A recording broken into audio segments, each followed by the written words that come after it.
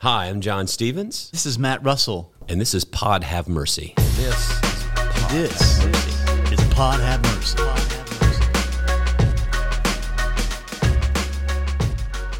Well, today we are blessed to have Michael Sheretti and Peter Johns.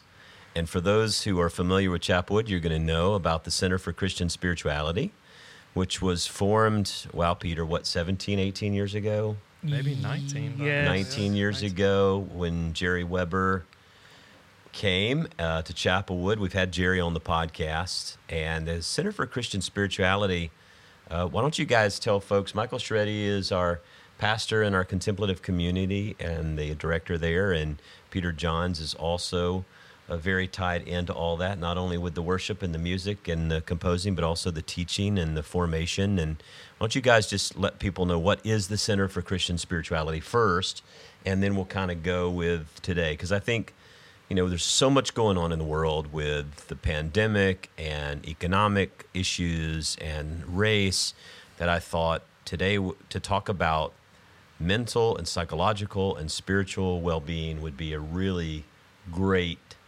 topic of need. Mm-hmm. So let's start with Center for Christian Spirituality. Yeah. Well, the Center for Christian Spirituality is a community of people who we're all seeking some kind of deepening connection with God that makes a difference in who we are with God and with ourselves and with other people and with all of creation. And so we help guide people into what's been called the contemplative dimension of Christianity, or the inner dimension of Christianity, transformation from the inside out, so to speak. And so this is a very timely topic for us in these times that we find ourselves in, and how can we be a more centered presence for ourselves, but for the people that are around us. Yeah, and so the way we do that, probably the way most people encounter the center for the first time is through our Sunday morning contemplative worship service, which features a lot of silence, a lot of space. There's never any sermon. There might be some brief meditation and some directed questions for reflection. So we offer that, and that becomes a real doorway into the center for various people. And then we also do various different small groups, study groups, those kinds of things as well, geared around different topics. So that's really the two main areas that we're involved in. I've always found it fascinating in the ways that I intersect with it, whether it's a silent day retreat at, is it Martel? Villa de Martel. Villa Martel, or a centering prayer, even at the Anchor House, which is next door, where people can come and just learn some prayer practices, ancient prayer practices, and contemplative or spiritual practices that maybe dive in beyond what people are used to. It's always, I know enough about contemplative spirituality to be dangerous.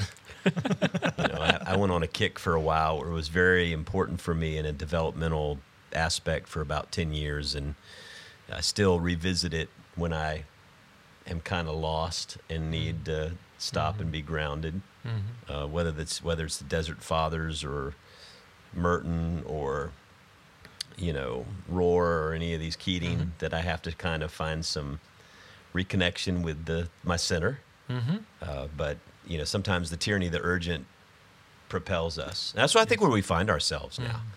Is, Covey talks about we get so driven by the urgent that we lose track of what's important. Mm-hmm. And one of the things that is, I want to talk about the traumas and the things that are going on, but I'm also very concerned, and I'd love your thought on this. I'm catching you off guard, I know, but, I have this assumption that the church is becoming the enemy of the Christian. Mm-hmm. And what I mean by that is that when we proclaim the message of Jesus Christ, that is going to confront in profound ways our personal preferences, our partisan ideologies, our worldviews, our culture. And we're going to assume that the church has taken sides in our game. Because, we take sides. Mm-hmm. So we're like, oh, the church has taken sides. Well, I guess I can't go to this church anymore because they've taken a side. Mm. And my whole thing is, I just want to take Jesus' side, right? That's the side I want to take. And it will confront both sides. But I wonder, is that that mentality of the culture that we're in, where the church is now becoming an enemy?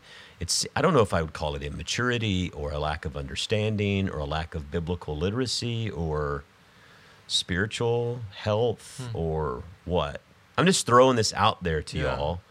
Well, what your comes thoughts to are on that? my mind immediately is where we get the word contemplative from is actually a Greek word, the Greek word theoria, which is it's a way of seeing.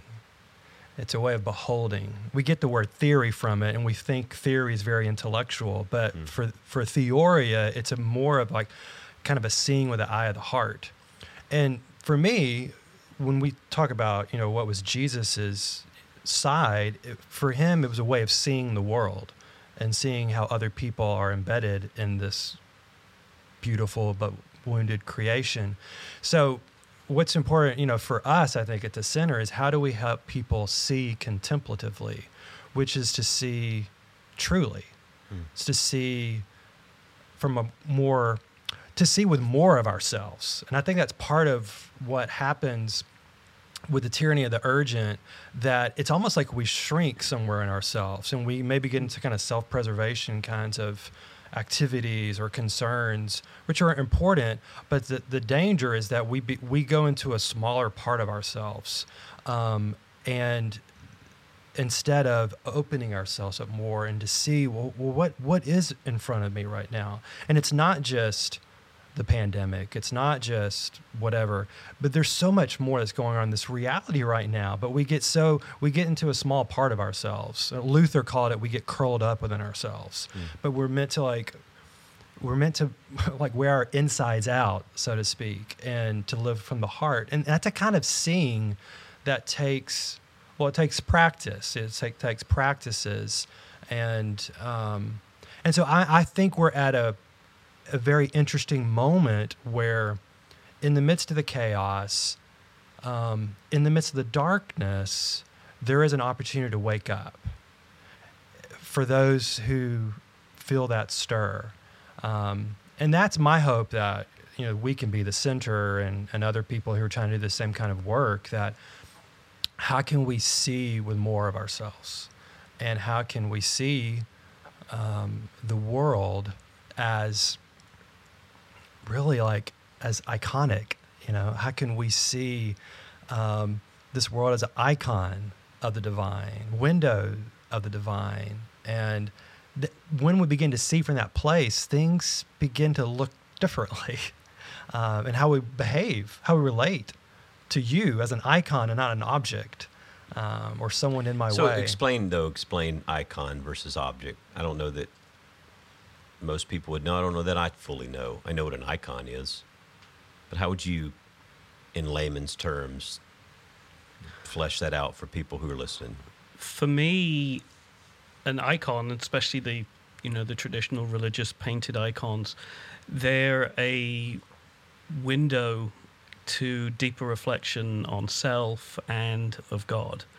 And so if I view you and Michael as icons, then you're an invitation for me to encounter God afresh. You're a unique expression of who God is, and I'm invited to encounter God through you, through Michael. And through anything Yeah. in creation. I mean, to see it as a unique face of the divine. Whereas object is... It's opaque. It's just solid. You're just a material object, not transparent. One-dimensional. One-dimensional, yeah. That would be another way of talking about it. It's a Easily way of, defined in easily defined categories, like Yeah. conservative, liberal, Yes. Republican, Democrat, That's this, an- that. that's becoming and the way that some people talk about it in the tradition is to use, we were talking about alchemy earlier before Yes. John got here, but transmuting idols into icons. Yeah. An object can become an idol, whether it's your political affiliation or your church Oh, yeah. or a particular practice. Even coming to church can become an idol. Yeah, amen. So I get idolatry, big time. The regathering of having church on campus in the sanctuary is, I get a cultural affinity definition of how we find ourselves, but also I think an idol because we think that's what church is. And that's not what church is. No. I mean, I think about what Chapelwood has been doing over the last 3 months, or however long that we've not been meeting on Sunday mornings. And in some ways, we are as engaged, if not more engaged in the world than we've ever been because the need is greater. And so the church is not closed. Building may be closed. Church is not closed. But man, because we're not meeting on Sunday morning, some people think church is just not happening. Yeah. And that's just, sometimes I wonder, I've just failed as a pastor. No, that's not Just an abject failure for 30 years that people just see the church as being defined as I got to be there in that pew on Sunday morning. That's object, isn't it? Yeah. Yeah. Very Yeah. much object. So it's interesting. For me, I grew up in a very evangelical conservative church. And so we used a lot of the language. In South Georgia, I can tell by your Yes, language you come yes. from. No, a little bit further east than that. But we would use the language of inviting Jesus into your heart when you became a Christian. And yet after that, this emotional experience, then faith became intellectual. It was right belief, a series of precepts you were supposed to take on. And for me, during this time of social distance and quarantining, I've had to go right back to, I don't need to go to the sanctuary.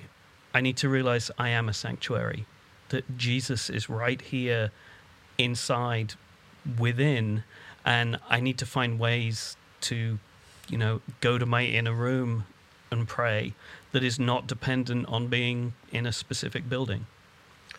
Yeah, we talked about it in one of our worship services as Jesus in the post-resurrection time leading up to Pentecost. He's teaching them, I'm only with you a little bit longer, and it's almost like he was working with them as if they had training wheels, so to speak, and they were about to come off.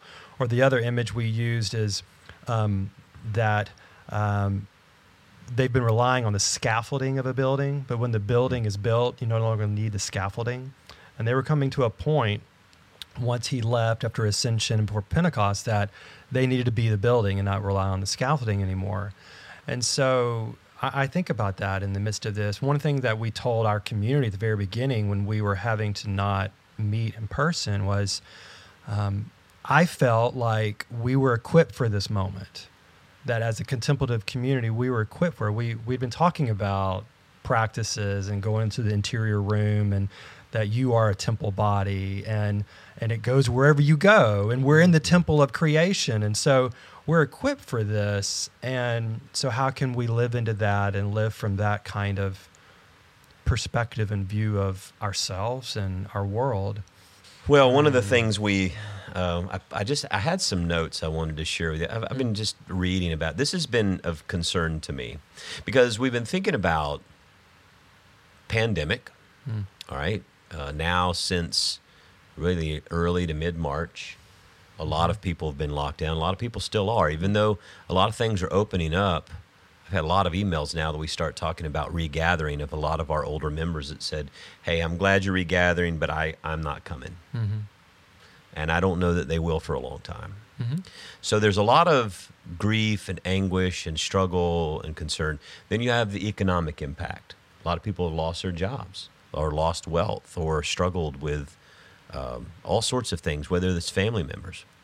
And then you get the killing of George Floyd, of course, Ahmaud Arbery, Breonna Taylor. I mean, it's just all these things we've talked about. And the protests for 2 weeks solid in this racial uprising of trying to shine a light on things in our country. And I think about a couple of things that I've read. One is trauma. This is why we have this big TV up here for you.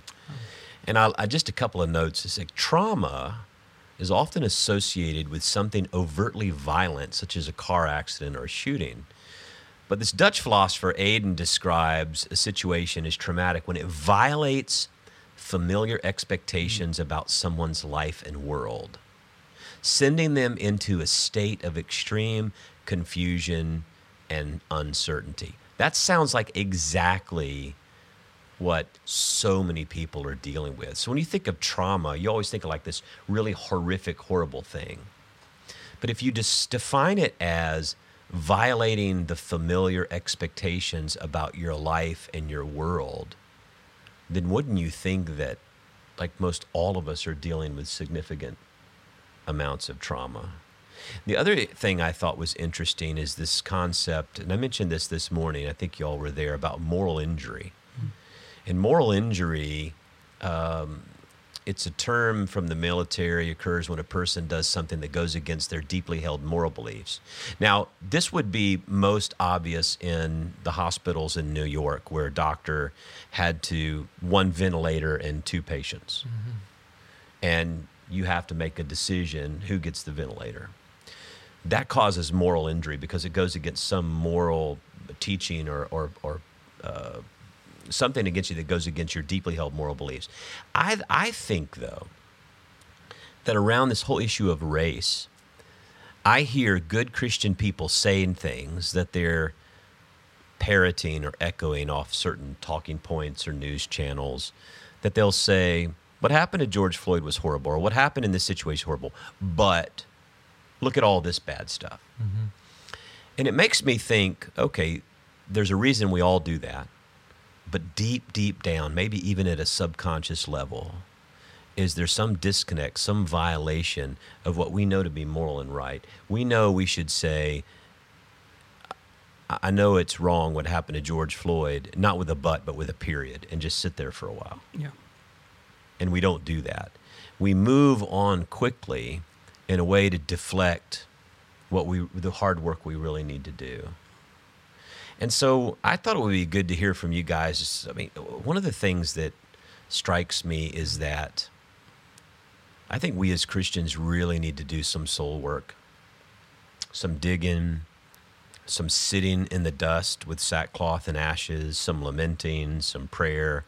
It's one of the reasons why it's been very important for me not to put out these continual statements about things, but just to invite people on a journey of listening and reflection and reading and discovery about just everything.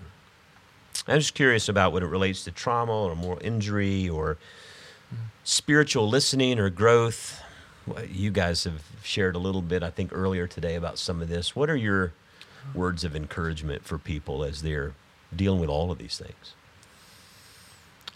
Well, one thing that I'm struck by that definition of trauma, taking his definition of trauma, you can almost see that as an opportunity to transform, because it's upsetting your expectations of how you think the world works or should work, which is not reality, which is not a correct seeing of the world. To kind of go back to what Jesus was doing, Jesus was completely upsetting people's expectations left and right of how the world should work. So in that sense, and this is the difficult piece, but throughout the spiritual traditions, there's a teaching of the dark night, of the darkness, of the black light, of doing the deep soul work that is upsetting and dismantling of the ego, of the lower self. That is just a part of the journey. And at least me, growing up, that wasn't as much communicated to me. It was much more of, develop this personal relationship with Christ, and that might involve baptism and some other different things. But it really, and then, you get your place into heaven, but it wasn't as much that there is this ongoing work of sanctification, to use the Wesleyan term or the Pauline term, ongoing transformation that is going to take you through darkness.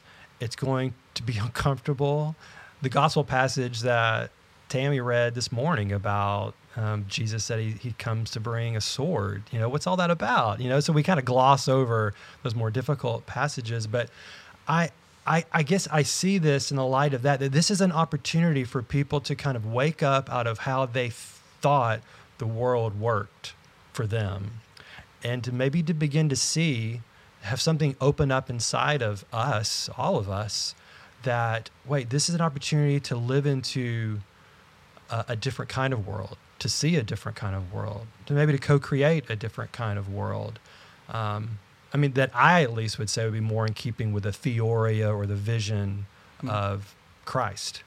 There is a game that I've often seen at carnivals and at the seafront called Whack-A-Mole. You've seen it where the moles pop up and you have the big mallet and you hit them over the head. And it feels a lot of my life I've played a kind of spiritual whack-a-mole, that things will pop up and, this struggle, this problem, this sin, and I'll start hitting it over the head with his Bible reading, his prayer, his small group, his accountability. And they keep popping up faster and faster, and I just keep hitting them, and I eventually fail. I have a breakdown, I cry at an altar, and then I start playing the game again. And it feels like there's an opportunity, instead of playing the game, to actually open up the cabinet and look at the mechanics that are going on underneath that are causing these things to arise in my life.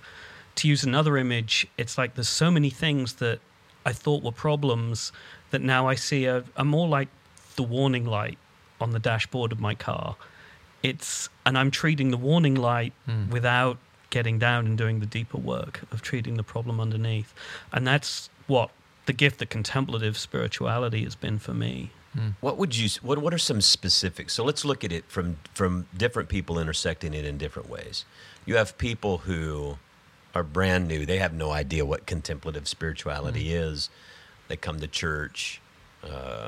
They understand prayer as them maybe doing most of the talking and not much of the listening. I'm going off just my own perspective of my young spirituality, the petition prayer, where my prayers are only about what I got to say to God. What do you say to people who are saying, okay, I get the trauma, I get the moral injury, I'm there with all of you on all this stuff. What specifically could I do to begin to examine what's working the whack-a-mole? Yeah. One simple practice that we teach a lot at the center is an ancient prayer practice called the Examen. And I do this just about every night when I'm laying in bed.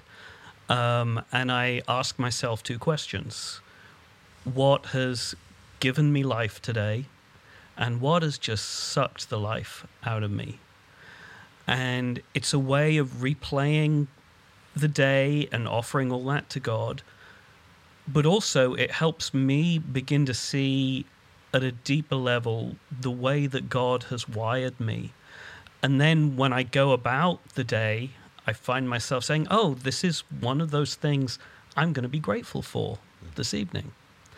And so it changes my perspective to the events that come to me, and it helps me try and see what is the unique way God has created me to live life to the full, and how can I step more into that design for my life.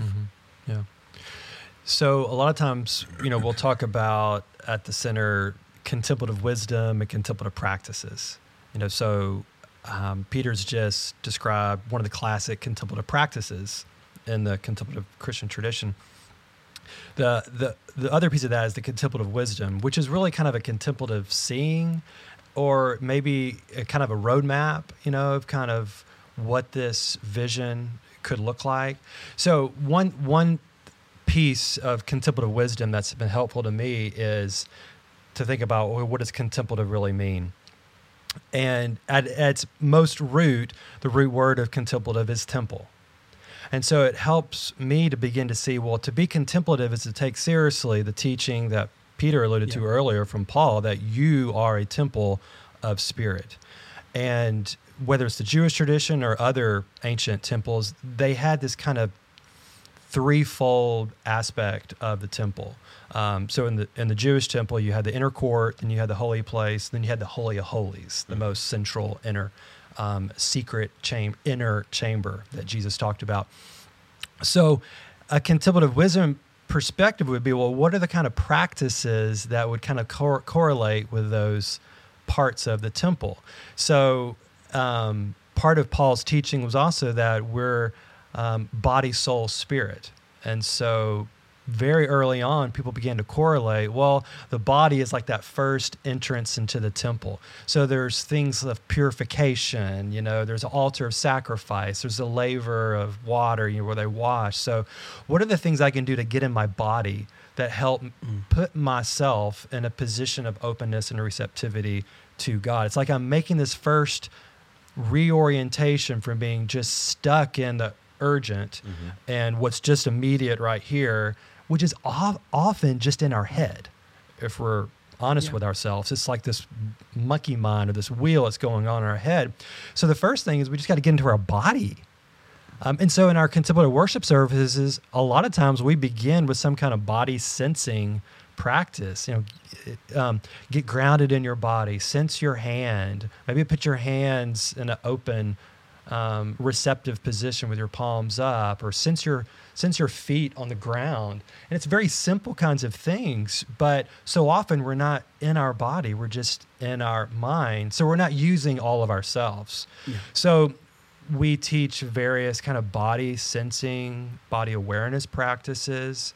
And then you continue to kind of follow that through. So what are the kind of soul practices that we can participate in individually or together? So in the Jewish temple, you had the menorah, the light, or the table of God's presence. And so what are the things that you chew on or nourish you that give you light? So like Lectio Divina, another ancient practice of just meditating on a short piece of scripture and maybe allowing that to be an internal commentary instead of the other toxic internal commentaries we can have running through our minds. But a breath prayer would be something that would be relevant here. Yeah. The Lord is my shepherd.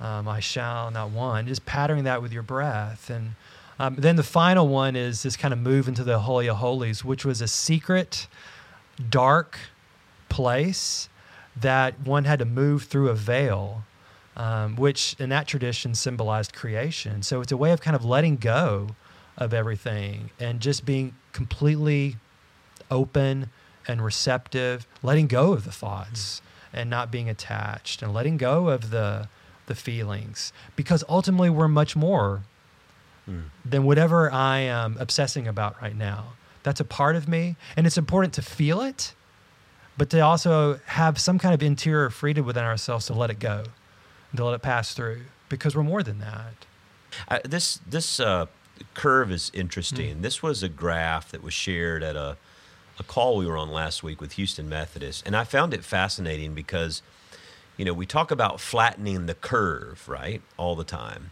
And if you look at it, you talk about the axis that goes, what's it, the x-axis that goes up and the y-axis that goes across? X-axis across the bottom, across, y-axis and the y is goes vertical. up. Thank you very much.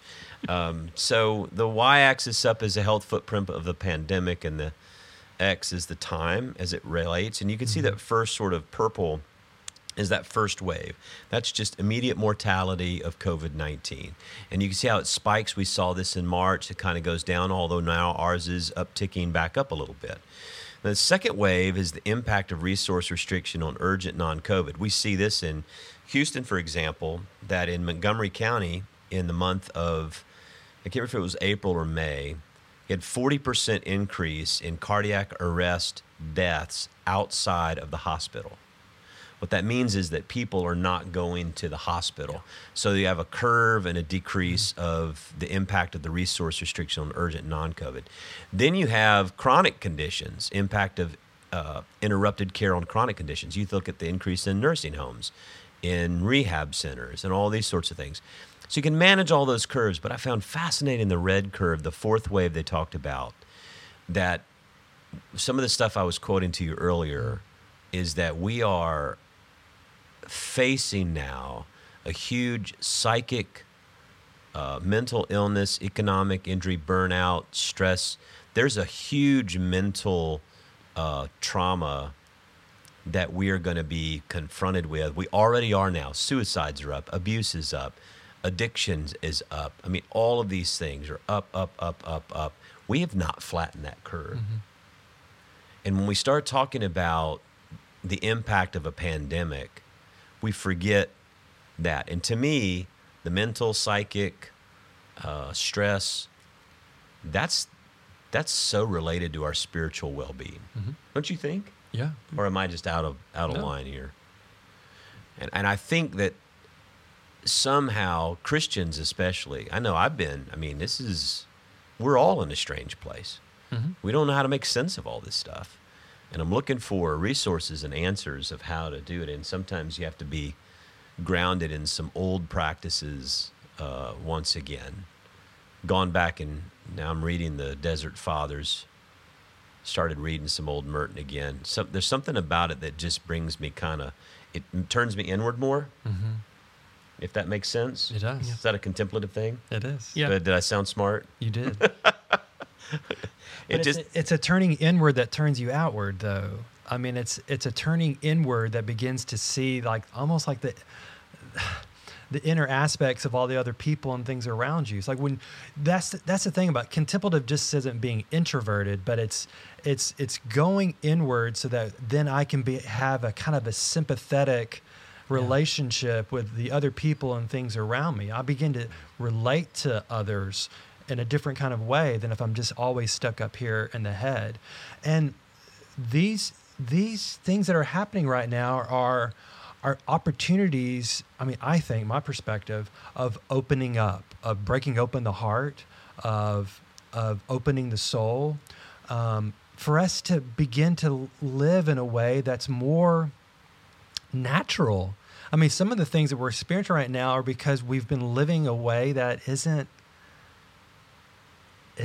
healthy or isn't natural. Yeah, we weren't created that way. And so, as I've been thinking about, and my family's been thinking about, what are we learning from this time? What do we want to take with us that we've learned? What do we want to discard? What do we want to keep? And I think that's part of the discernment process, at least that I'm going through right now, is what can I learn, and how can I help other people begin to reflect on this time and how it can be transformative for us. One of the challenges is that often we view other people as mirrors, and we only see in them what we're projecting onto them, what we're reflecting back. And I know you've used the phrase quite often that we need to always test our assumptions when we interact with other people. And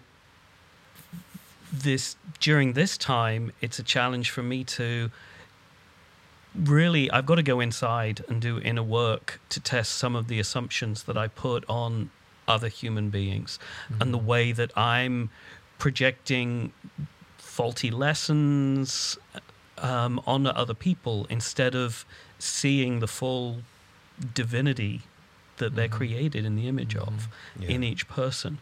And that's exhausting inner work. And at the same time, it has an effect in my outer world, in my relationships with other people. So what are you guys doing? So we're teleworking a lot. I know we're doing a lot of work. You guys are still online at the center and contemplative. Yeah. We're going to be doing some regathering, although I think it's going to be small groups. Y'all are going to wait a little longer for the contemplative service. What are you doing to keep yourself sane at home? Well, personally, I've,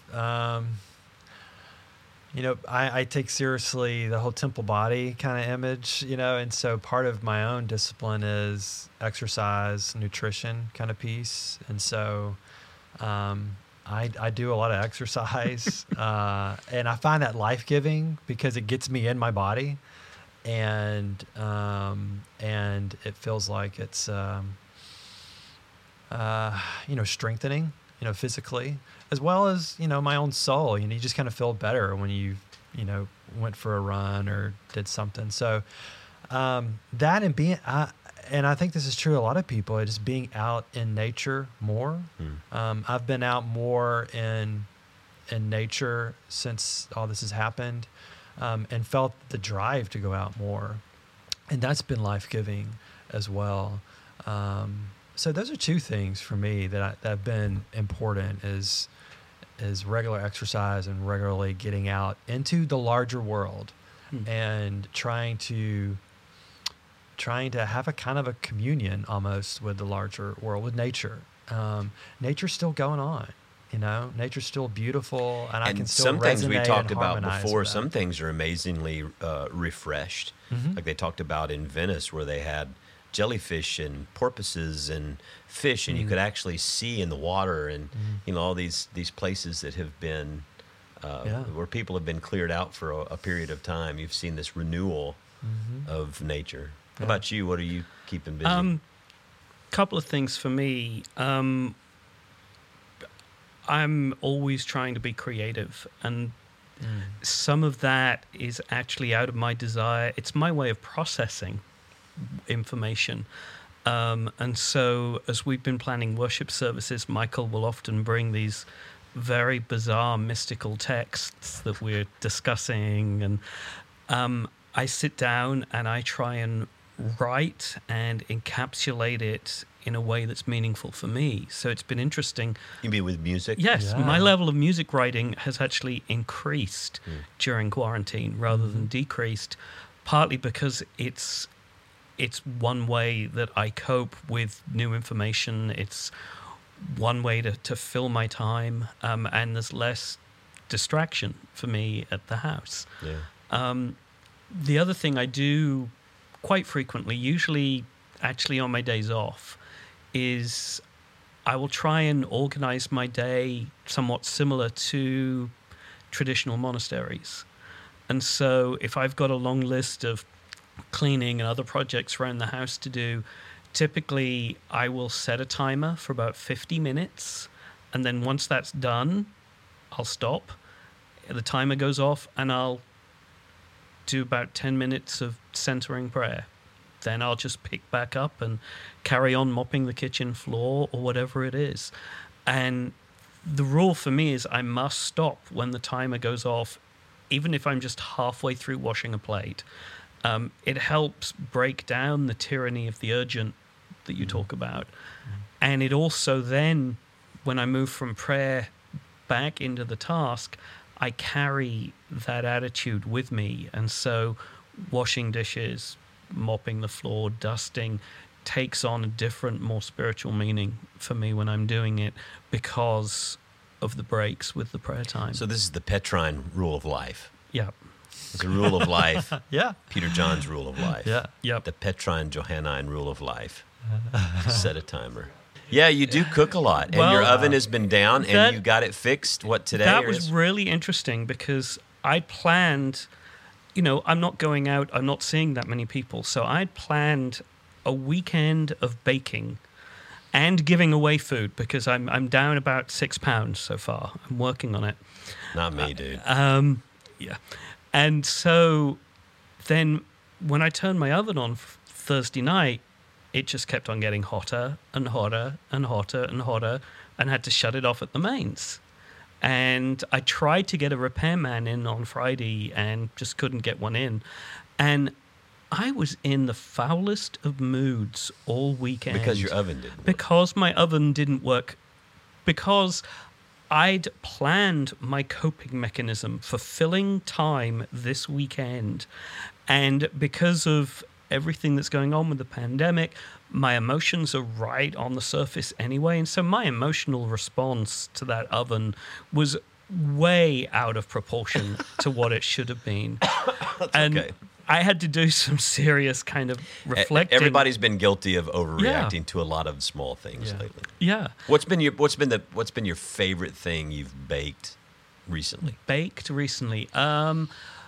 So because we're doing our service live on a Sunday morning, we don't pre-record. So I've been baking for the team on a Sunday morning, just to thank all the tech crew for coming in and being there with us. And so I made some incredibly moist brownies the other week, but I put a thin layer of chocolate Rice Krispie treat on top of the brownie. So you got this wonderful, rich crunch along with then the deep, moist chocolatiness of the brownie. And it was just so We good. did offer him coffee, right? Shipping Channel coffee. He didn't bring us a brownie. I don't drink coffee. You drink tea, though. You got to drink Of course, tea. yes. Oh, okay, I was going to say. Wow, now I need a brownie with the crispity, crunchity, Oh, yeah. crunchity, the crispity, flapjacks. crunchity. Yeah. Well, we missed Matt Russell this week. He is with his beautiful bride. They're celebrating their 25th wedding anniversary. So they decided to just kind of get off the grid for a couple of days, which is good for him. I'm John Stevens. Michael Scheretti Jr. And I'm Peter Johns. Junior. I love how he said Junior. You know, I've got to do you're that. the only Let's do it again. Michael Scheretti here. You know what happens? Now, if there was Michael Scheretti Sr. was Yeah. here, Now- then Michael Scheretti That's Jr., the thing, like, that would make sense. It's been ingrained in me, like all my life, that remember you are a junior. You should leave that in because that's gold. Yeah. I think you need to do some inner contemplative work around that, Junior. And this is Pod Have Mercy.